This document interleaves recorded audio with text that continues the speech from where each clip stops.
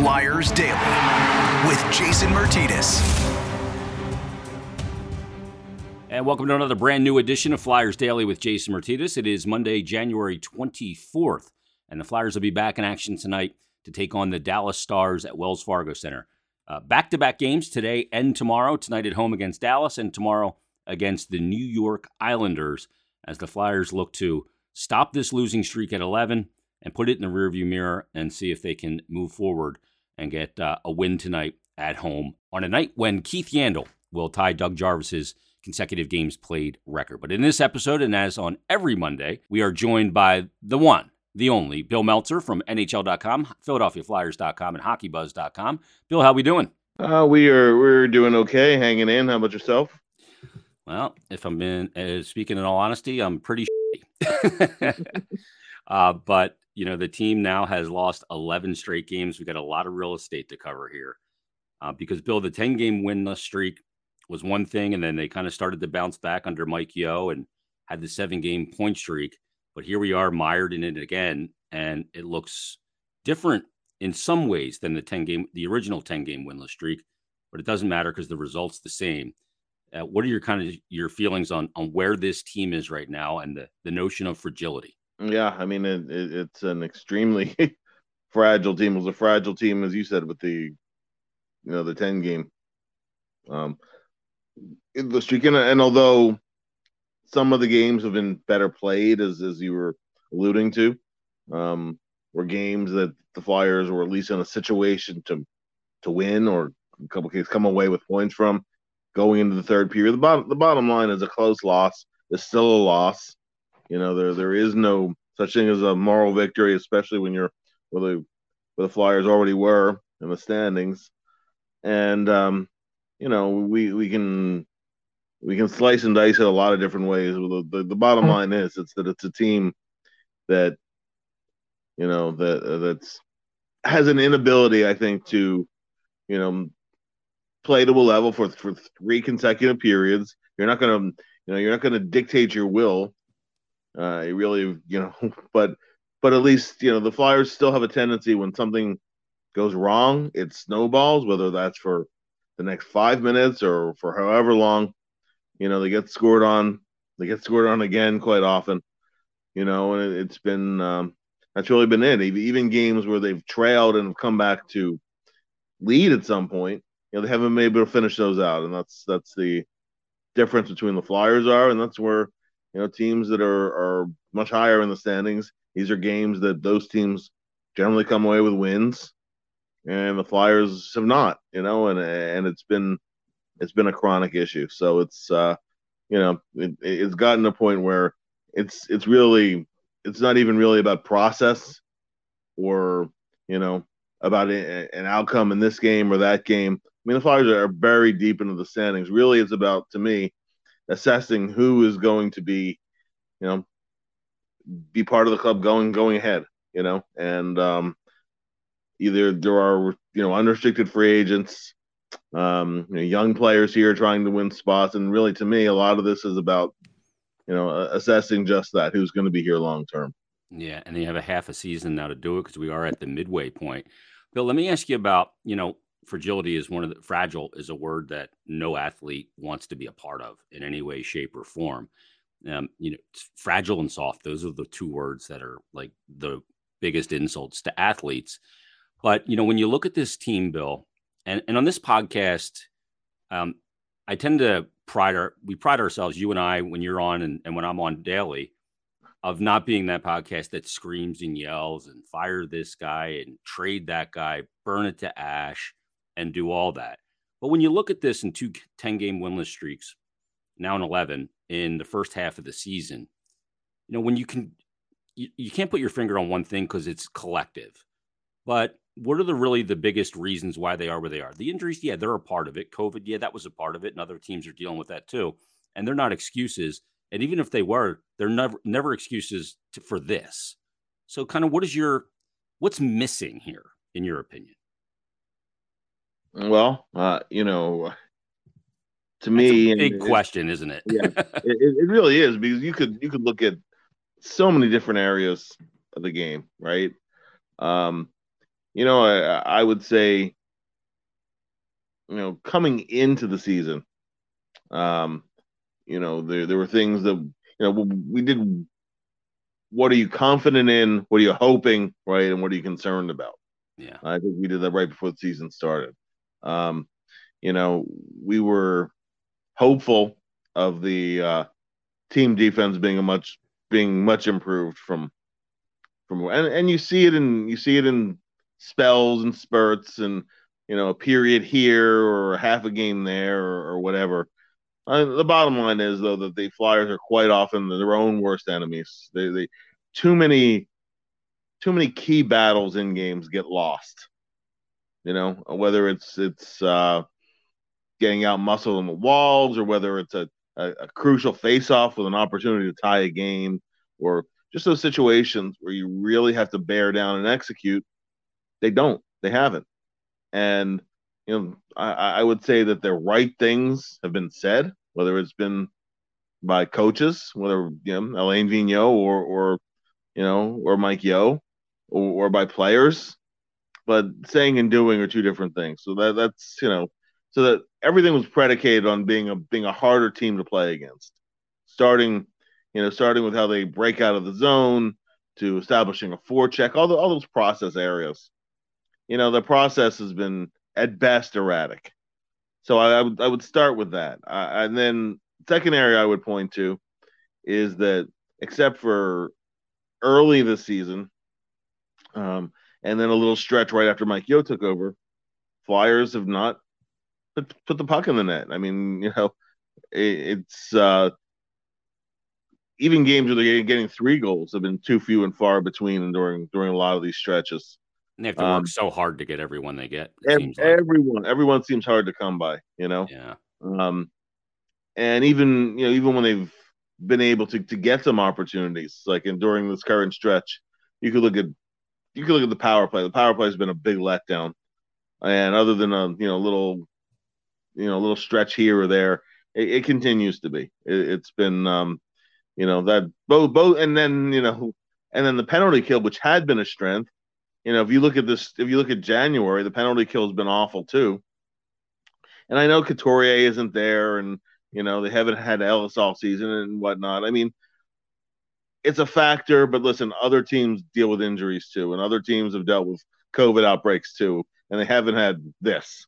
Yeah. So, I think that one of the biggest disappointments is that one of the key areas that the Flyers tried to change in the offseason, they brought in a lot of guys who'd been captains elsewhere, considered leaders on their teams, and a lot of that was to play into the resiliency of it.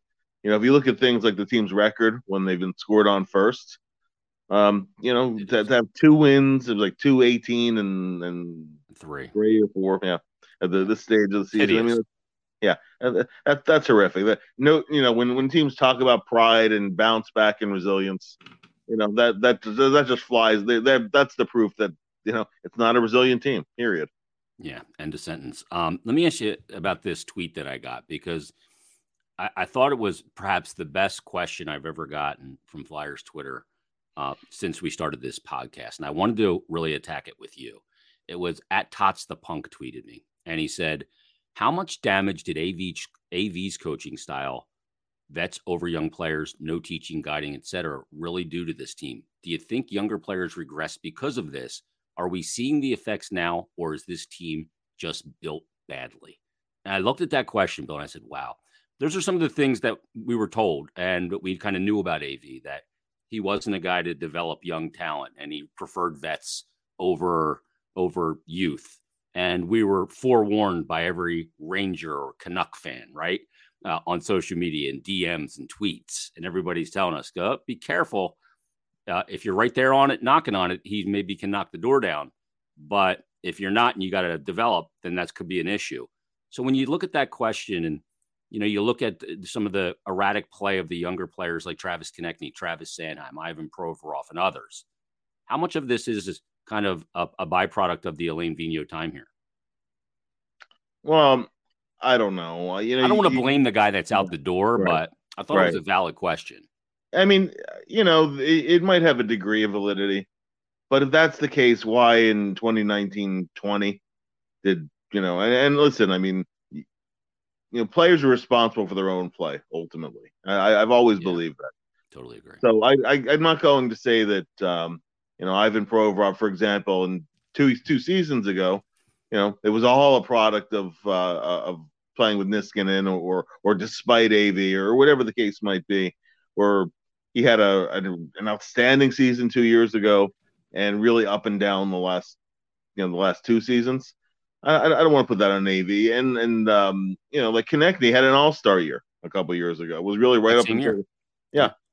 So I don't know, or it looked like although he's now with Nashville, I mean, look like Myers was breaking through a couple of years ago. That was with AV here. So Yeah. I don't know. I think the coach becomes a very convenient scapegoat. I mean, yes, he preferred veterans, and that in general, but I think young players got opportunities. You can look at the developmental side, and that to me is one of the puzzles. And maybe they not maybe they it's one of the many areas the team could have done better, because if you look at that the group that was counted on, this is going to be the group to lead. Other than maybe Joel Farabee, who's had some injury issues lately. In the last two seasons, guys have stagnated, guys have gone backwards, guys you were hoping would take the next step haven't. You have to account for those things.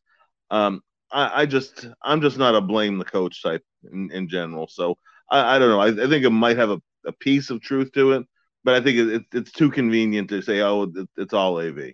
Yeah, I agree with that. And because I think the other part of it, Bill, is like you see, especially last season, you'd see some of the breakdowns defensively and, five guys on the ice going to a puck in the D zone like a moth to flames, disregarding the other side of the ice. And I'm going, I know they're not coaching that. Yeah. I go, there's just no way. So I agree. A player's got a responsibility. And, Cam Atkinson talked about that, Bill. He said, the only person that's going to get us out of this is us, is the players. And, the coaches can say whatever. It doesn't matter. Players play, coaches coach. And the only way they're going to get out of this spin is by the players doing the right things. But with this fragility, how does it even begin? Is it as simple as just get one win and start to try and use that as a building block? Is that where we are at this point, at the midway point? Yeah. I mean, at this point, we're not even, it doesn't even have to look at the standings at this point. Really, it has to do with, you rebuild, and you have to rebuild a little bit of mojo, a little bit of confidence, you know. But that's done by playing the right way, So That's earned. yeah, exactly, and it becomes a chicken and egg thing too. Mm-hmm. I mean, the bottom line is, listen, when we said this before the coaching change came down, when things go the way they're going and continue that way, there are going to be changes, whether it's a coach, whether it's trades. I mean, there are a lot of roster turnover last offseason. I mean, really, to me, anything is on the table, because you have to look top to bottom, whether it's scouting, development, coaching, leadership, whether it's trying to upgrade the top end of your roster and creating cap space to do that. Because you and I both agree that simply just collecting assets and drafting, and that's a piece of it. That's a piece of how you rebuild a core, but there's no guarantees, and it's a long haul. So for the Flyers to get back to where they want to be, where they need to be, some of it sometimes is maybe taking a step forward to take a step back. Take a step back rather than take a step forward.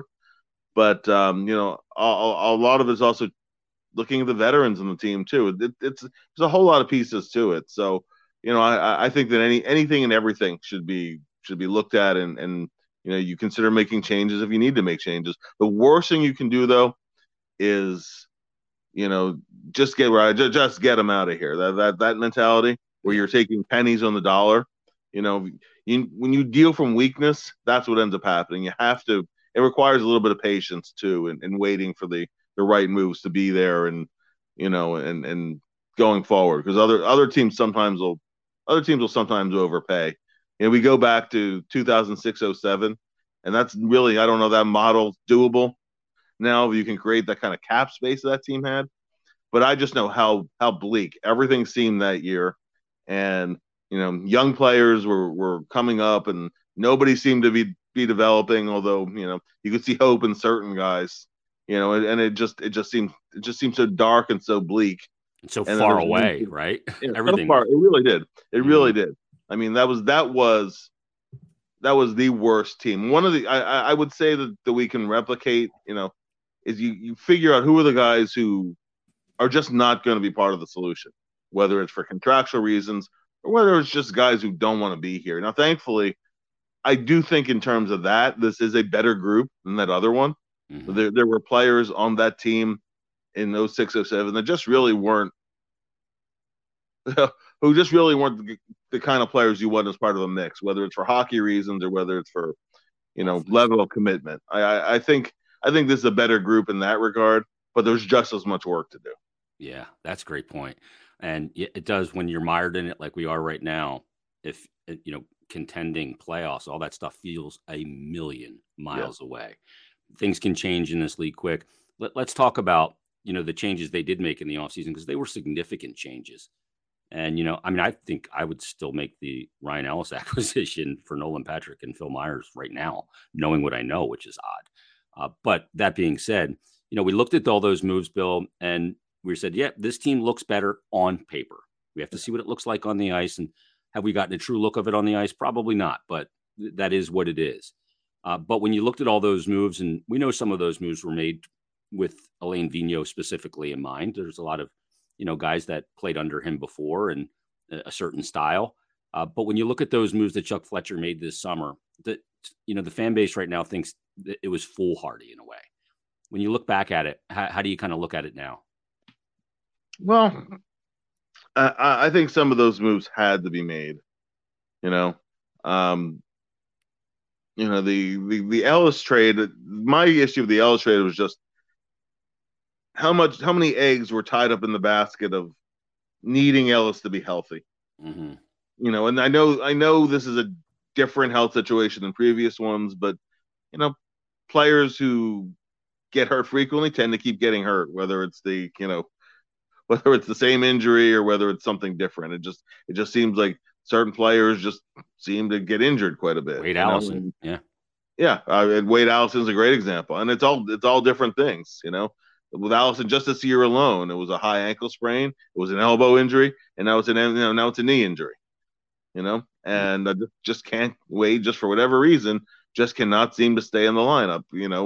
Part of it is with the way that he plays, way he plays. And I mean, Ellis is a little guy who plays much bigger than he is. Yeah. So, that has something to do with it as well. So that was a miscalculation just in terms of putting all those eggs in the basket of having him healthy. I don't think anybody, except in a disastrous case scenario, figured he'd play 4 games in the first half of the season. But still, you have to have the depth to withstand it. And I think that in hindsight, the level of depth was probably a little bit overrated. Yeah. When key guys have gone down, others have not stepped up, and other players have kind of, other guys who you count on to not just fill the void, but to lead the team in those situations, just have not, come up small in situations where you need those guys to step up, whether it's veterans, young players, or whatnot. So I think that the team's not as deep as we were hoping it was. If you break down the individual moves, most of them I would still make. To me, an interesting one, Jason, is the Ristolainen trade, because I think Risto has come in and he's filled a role nicely.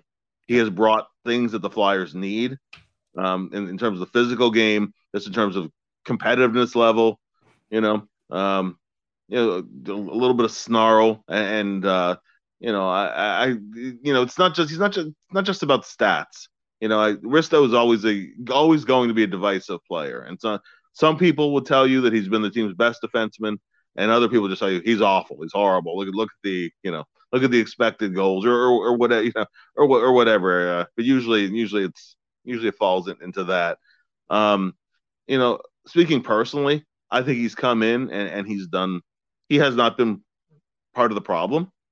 The problem is, okay, you traded a first round pick, and you traded a 2023 second rounder in what's shaping up to be a very deep draft, and if you got that for a rental, even though might have come in and filled that's tough, Yeah. To me, to just get one asset back, unless it's a really good asset, I don't know. That's a little bit of a tough pill to swallow. Looking halfway through the season, where the team is right now. So I don't even know where I stand on how that trade is looking halfway through the season. I like the player, but it's a move that thus far hasn't paid off. And I would say other moves. I mean, like I think maybe, not maybe. I think that they were hoping there was more left in the tank for Keith Yandle. Truthfully, yeah. That that he could come in and if nothing else, play 15 minutes a game, help you on the power play, and you could shelter him enough so that Justin Braun, no. Yeah. Playing with Braun. Yeah. And with Ellis going down, then all of a sudden Braun has to play up top with Provorov. And not for a week, not for a month. What turned out to be is basically every game. Other than they've shaken up pairings a few times. So that's been a big thing. I think that's a combination of a trickle down factor from Ellis and just not getting what you needed from the player himself. And that's that has nothing to do with his career or his streak or how well respected he is. It's just a performance thing. And so I think when you look at that, some things have worked, some things have not. I would say on the whole, and and then I'd love to hear what you think about these various things too. I think on the whole the goaltending has been better than it was a year ago. Buffalo game aside, because the Buffalo game neither goalie was very good in that game, but on the whole the goaltending has been significantly better this year. So that was an area the leap of faith that has paid off. But it's just the team as a whole. And then the last thing is there was a belief that hey, AV could pull things back to, AV could reel things back into where they were in 2019-20. The last year was just an aberration. Whether how much you assigned to the coach and how much you assigned to the players, it was pretty clear that whatever he was selling, they were no longer buying into. Was part of that exacerbated by the way he handled the goaltender last year in Carter Hart? I think I mean honestly, that after that went down, it was odd. It was odd, and I think all of us were talking to people we knew elsewhere in hockey from other organizations who were like, "What was that? What was that all about?" Yeah, and I said, "Well, I mean, I guess an attempt to motivate, but it could very easily backfire. It was strange because it didn't have the ring of truth to it, Because there was games that Brian Elliott was playing where he wasn't performing great, but he was getting lauded, and games where Carter was trying to come back and was starting to play well again, and it was still not being lauded. It seemed disingenuous in a way, and I heard from a lot of people from all over the North America going like, "Wait a minute here, his work ethic is being questioned," and from everybody I've talked to, and knowing the people I know that revolve around Carter, work ethic never an issue. Taking his craft seriously, never an issue. Compete, never an issue. And I think that's one of the, if you're looking for a positive sign out of the first half, is that he just keeps going out and competing his ass off. I mean, he is out there still doing everything he can. And at some point, it could be overwhelming. Absolutely. Martin Jones may fetch you some kind of return with a team like Edmonton or somebody else that's looking for goaltending. Maybe you can get a 4th round pick or something like that in exchange for him. But Bill, let's talk about Mike Yeo, and I'm going to circle back to the general manager again after this. But let's talk about Mike Yeo because he's been dealt a really difficult hand from not only when he took over the team. I don't know that there's any kind of association because he was an assistant for AV that's a spillover for him, but he's been incredibly transparent in his availabilities, and he's doing everything he can, but he can't play the game. But when you look at the situation for Mike Yeo, a lot of Flyer fans are going, they should hire their next coach now. Why don't they hire their coach now? and get him in here so he can start looking and see who's the part of the problem, who's not part of the problem, get his system in. But my thing is, coaches like to have a full training camp. They don't want to come in and attach themselves to this incredibly sideways season in any way, shape, for lack of a better term. They don't want to get any stink on them from this season, and they want to start anew. Other than the motivation of getting a paycheck earlier than the start of next year, I don't know that there is any motivation. So I don't see why they would make any kind of change in that regard right now anyway. No, I mean, honestly, this season, I don't care who you're bringing in. You could bring in a combination of, Scotty Bowman and Toe Scotty Blake. Bowman, Fred Giro, whatever. You could bring in the greatest hybrid coach in the world on laboratory. You're not turning the season around, Yeah. So, you're not salvaging this year getting in the playoffs. There's no 41 game winning streak coming on, no matter who you'd bring in. So, I think that I'm fine with Mike Yeo as the interim coach. He's a good hockey guy. He's well organized. As you said, I like the transparency. I don't think he's pushed the right button in all situations with every player.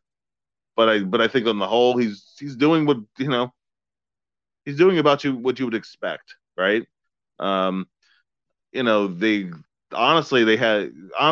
the assistant coaches are interims too. So unless you're changing the whole staff at this point, like for example, the objective wasn't for Nick Schultz to be the team coaching the defense all season, but when Mike Yeo moved up to head coach, then Nick moved from the developmental role to an assistant role. At this point, it just if you start moving pieces around again, I don't know what the I don't know what's possible. I think those are all things you do in the off season. Yeah, I would agree, and they got to figure out first and foremost what the direction is to then determine what a candidate list looks like for this team. So let's turn to the general manager. He'll speak this week with a kind of a state of the Flyers here at the midway point. We know what the state is. How much do you expect to hear from Chuck Fletcher about what's going on in a very? I know he's going to be disappointed and all of those things, but people. You get the messages. I get them too. You got to hold his feet to the fire. I'm not a reporter, so that's not my job. But, they want, you got to make them answer the tough questions. Well, that's not how the profession works. But how kind of open do you think Chuck Fletcher and, unguarded he'll be in this press conference? Because this system's a little different. Yeah. I mean, I'm not expecting, it'd be very disappointing to hear excuse making. Mm-hmm. If he's leaning on injuries and COVID and whatever, but I don't expect him to do that though. I mean, I expect him to say, we came in expecting to be a significantly harder team to play against. That has not happened. We expected a lot of things, all the things we were talking about before, to be offensively a little bit better. We expected from some veterans who haven't produced. I mean, I expect him to say, without going into detail right now, that we're going to take a look top to bottom. And I know that that's almost a cliche, right? It's an easy thing to say, but they really do. They have to look at scouting. They have to look at the coaching staff. They have to look at the roster mix again. And Chuck will say, I bear responsibility too. Now, I mean, when you make enough changes, right, and things don't click, eventually you have a change of general manager. That's not obviously Chuck's not stepping down.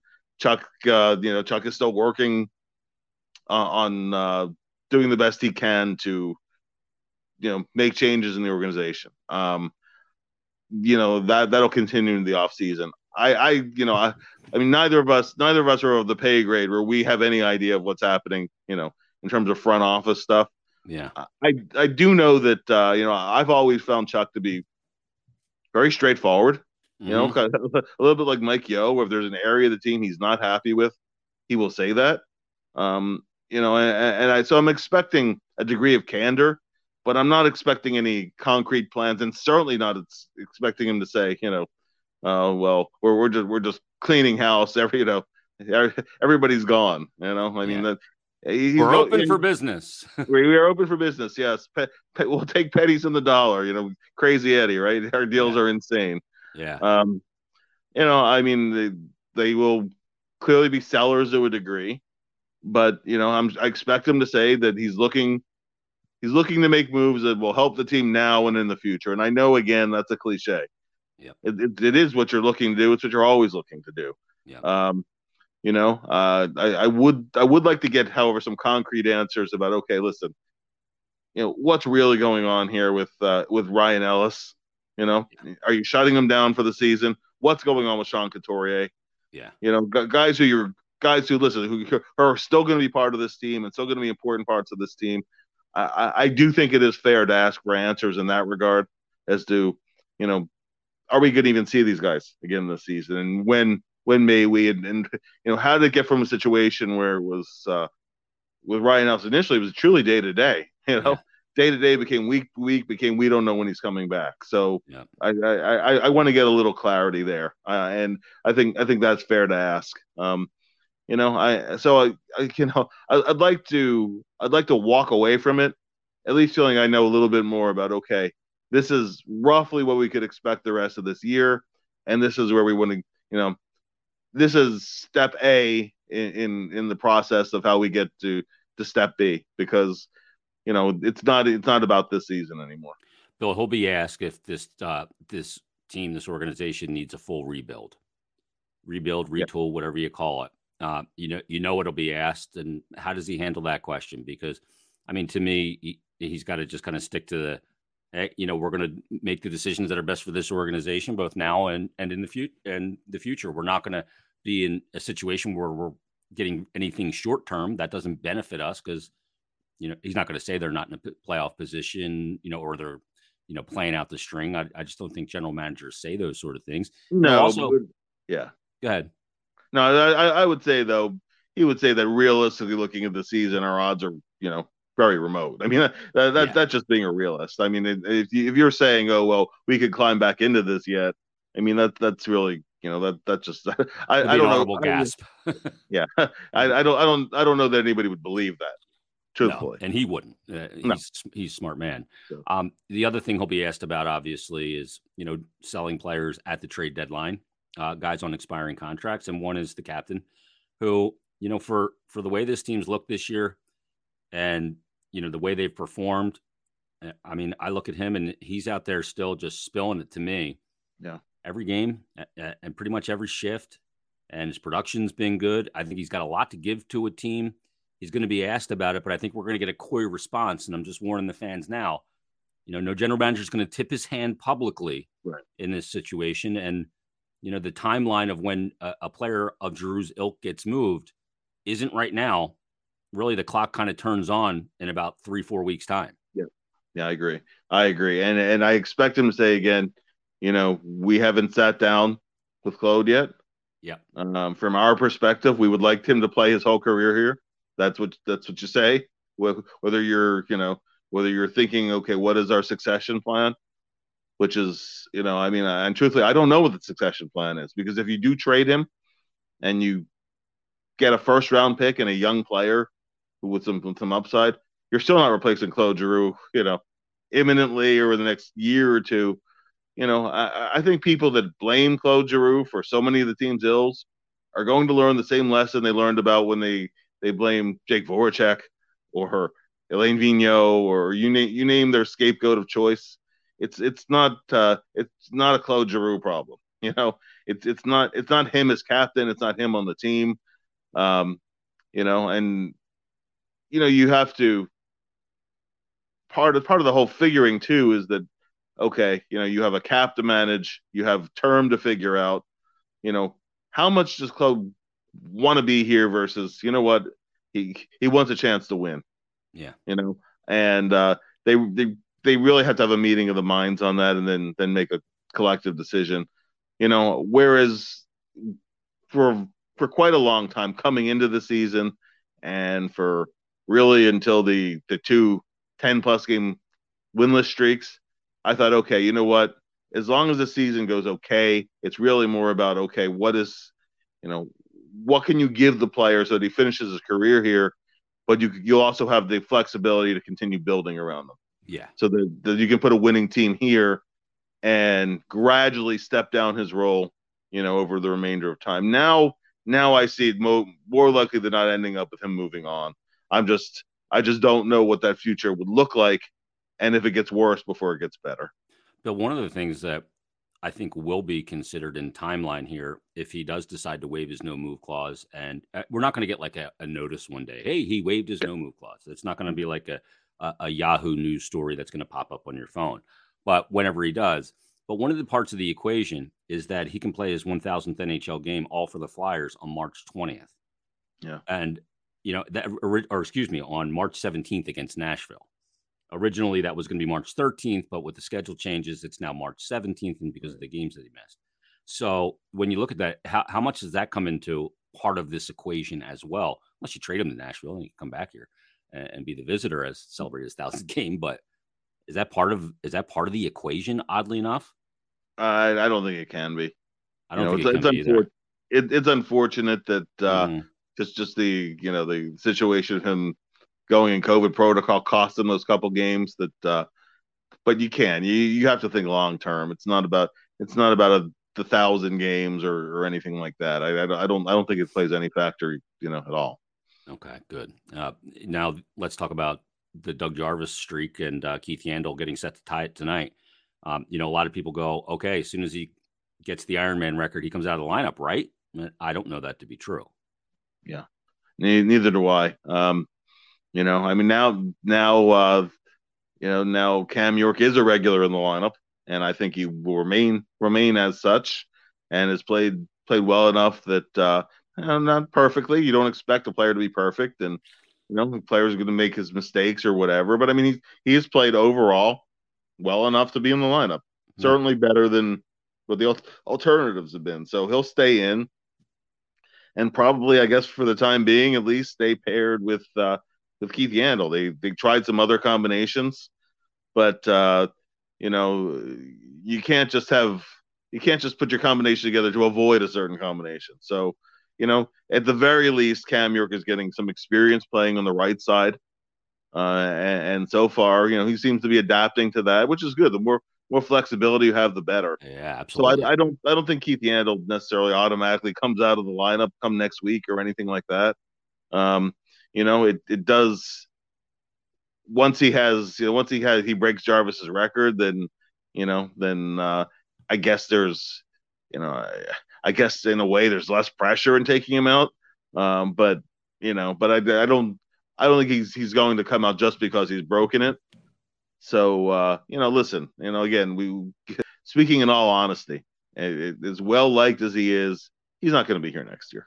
No.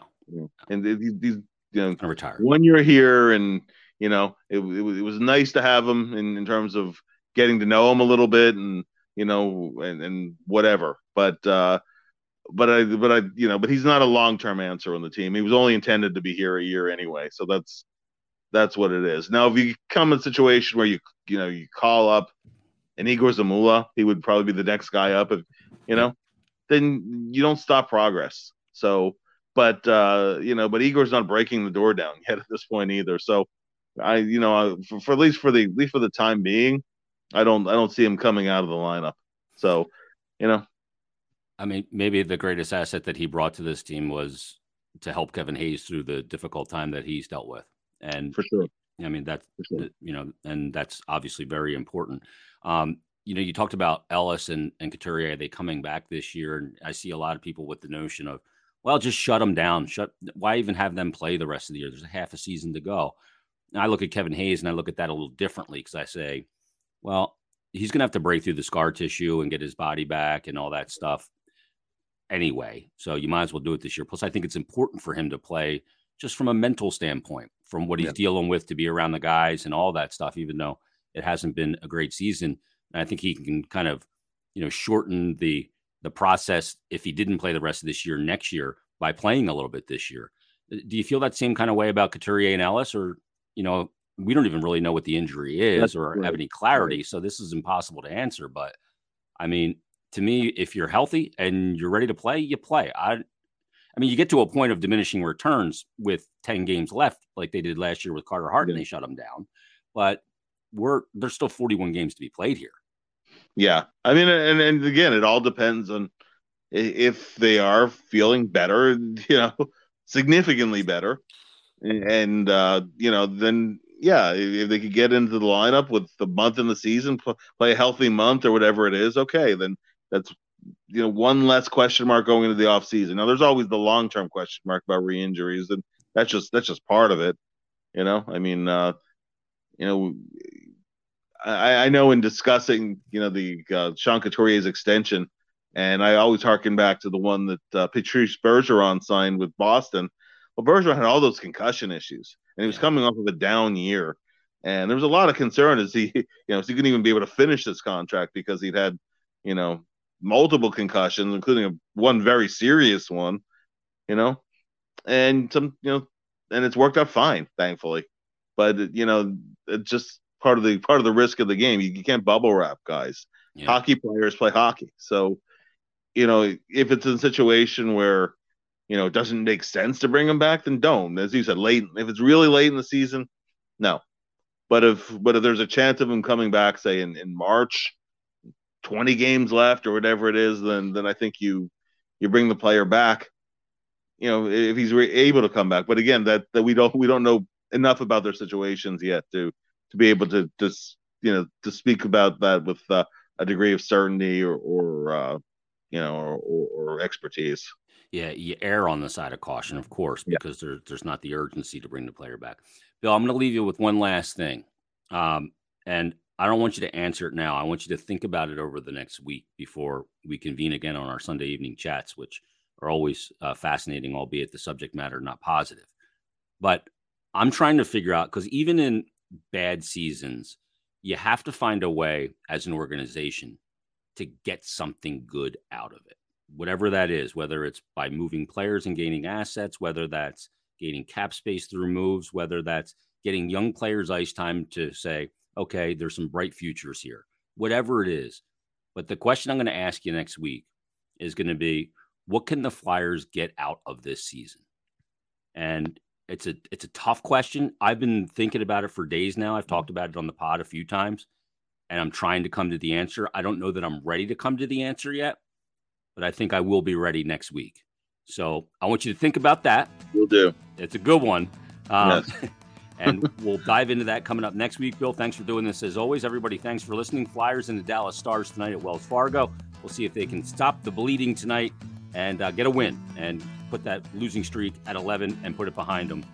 We'll break it down tomorrow in a brand new episode of Flyers Daily. Have a great day, everybody.